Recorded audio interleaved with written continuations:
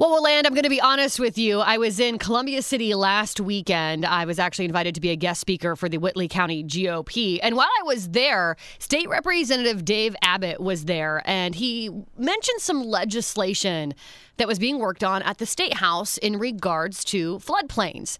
And when he was sharing about this legislation, I thought to myself, wow, this is a pretty big story. It's a pretty big deal. And I didn't even know our lawmakers were working on this right now. So I asked Dave to join us so we could all learn more together. With that, we say good morning to State Representative Dave Abbott. Good morning, sir.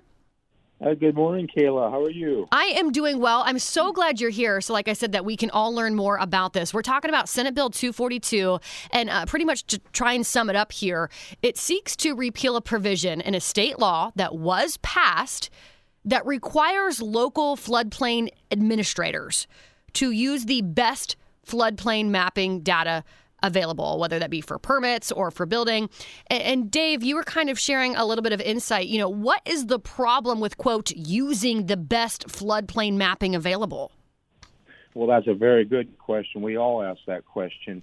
And I'm on the special task force. I asked the director of the Division of Water, why are we using these new maps that the DNR created? They used aerial radar, LIDAR, 2-foot resolution technology to develop new maps. And the answer was, no, the FEMA did not require this. Federal Emergency Management did not require this. We just thought these would be more accurate than what we currently have.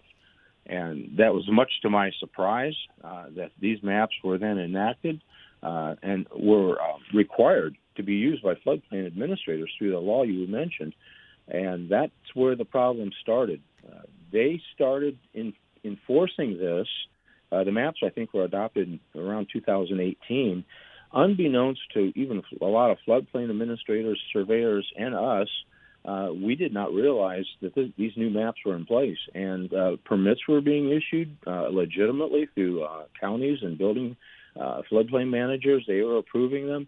And we come to find out the DNR was stepping in and starting to take action to have these homes removed and any construction in process stopped.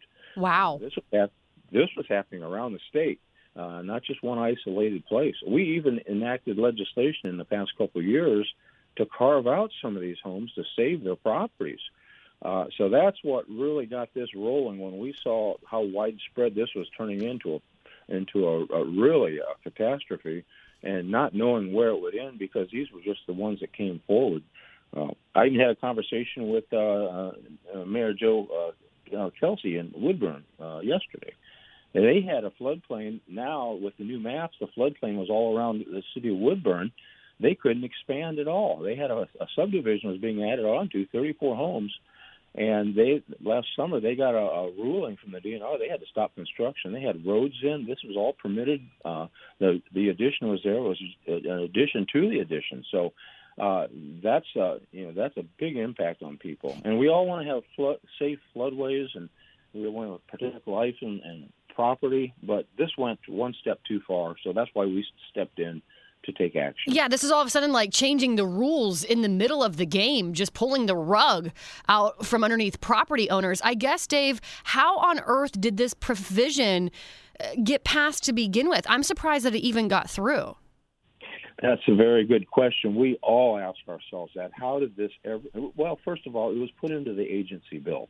All of our agencies have their bills once a year. It's all their want list. There's a lot of technical corrections in them. Sometimes it's kind of a boring bill, and this was put in there in one paragraph and got missed, got passed, and, shame on us, but just the same, that was a major impact. That we want to take responsibility for that and correct it and make it right. Well, bravo. Yes, it's common sense, and this is economically devastating for people, that especially the ones prior. But going forward even, this would really prohibit economic growth in a lot of areas in a very, very big way. So we want to make it right, use common sense so we can keep people doing what they do and still stay safe. We're not trying to make things unsafe. We just want to make it very common sense, simple. The FEMA maps have been working. There's no reason to change that. But that's what the bill will do. It's got good traction. It made it through the Senate. I'm sure I'll be involved with it in the House. very optimistic we'll get this passed. Well, that was going to be my next question. Really quick, Dave, what the status is of this legislation. Did it pass out of committee? Is it headed to the House, or where's it at now? Yes, it passed out a committee basically on party lines out of the Senate. It is now ready to be heard in the second half, which, we're nearing the end of the first half. That will start in about a week and a half. We'll be starting the second half in order to get a hearing. All I hear is people want this passed. Yeah, you sound pretty optimistic about it. So am I safe in assuming we should be able to get this through both chambers?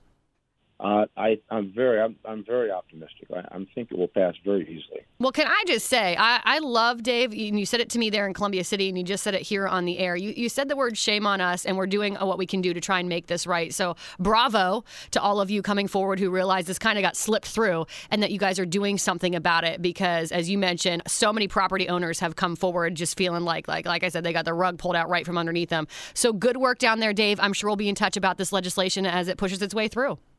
We'll stay in touch. Thanks, Kayla. I will do that. That's State Representative Dave Abbott joining us right here on Whoa News Time at 7:15. Podcasts by Federated Media.